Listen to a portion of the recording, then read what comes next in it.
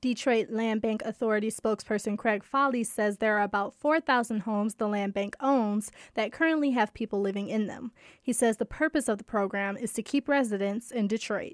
Now, these are people that maybe lost the house to foreclosure, or they were a tenant and the landlord lost it to foreclosure, and they all of a sudden find themselves in a situation where they're living in a house they don't own. And we're trying to come up with a plan to let them stay in their homes. Residents who qualify to purchase the properties will have to take a home ownership class, pay $100 a month to cover property taxes, and must stay current on their water bills. Foley says the deed will be signed over to the new owners after a year. I'm Brianna Tinsley, WDET News.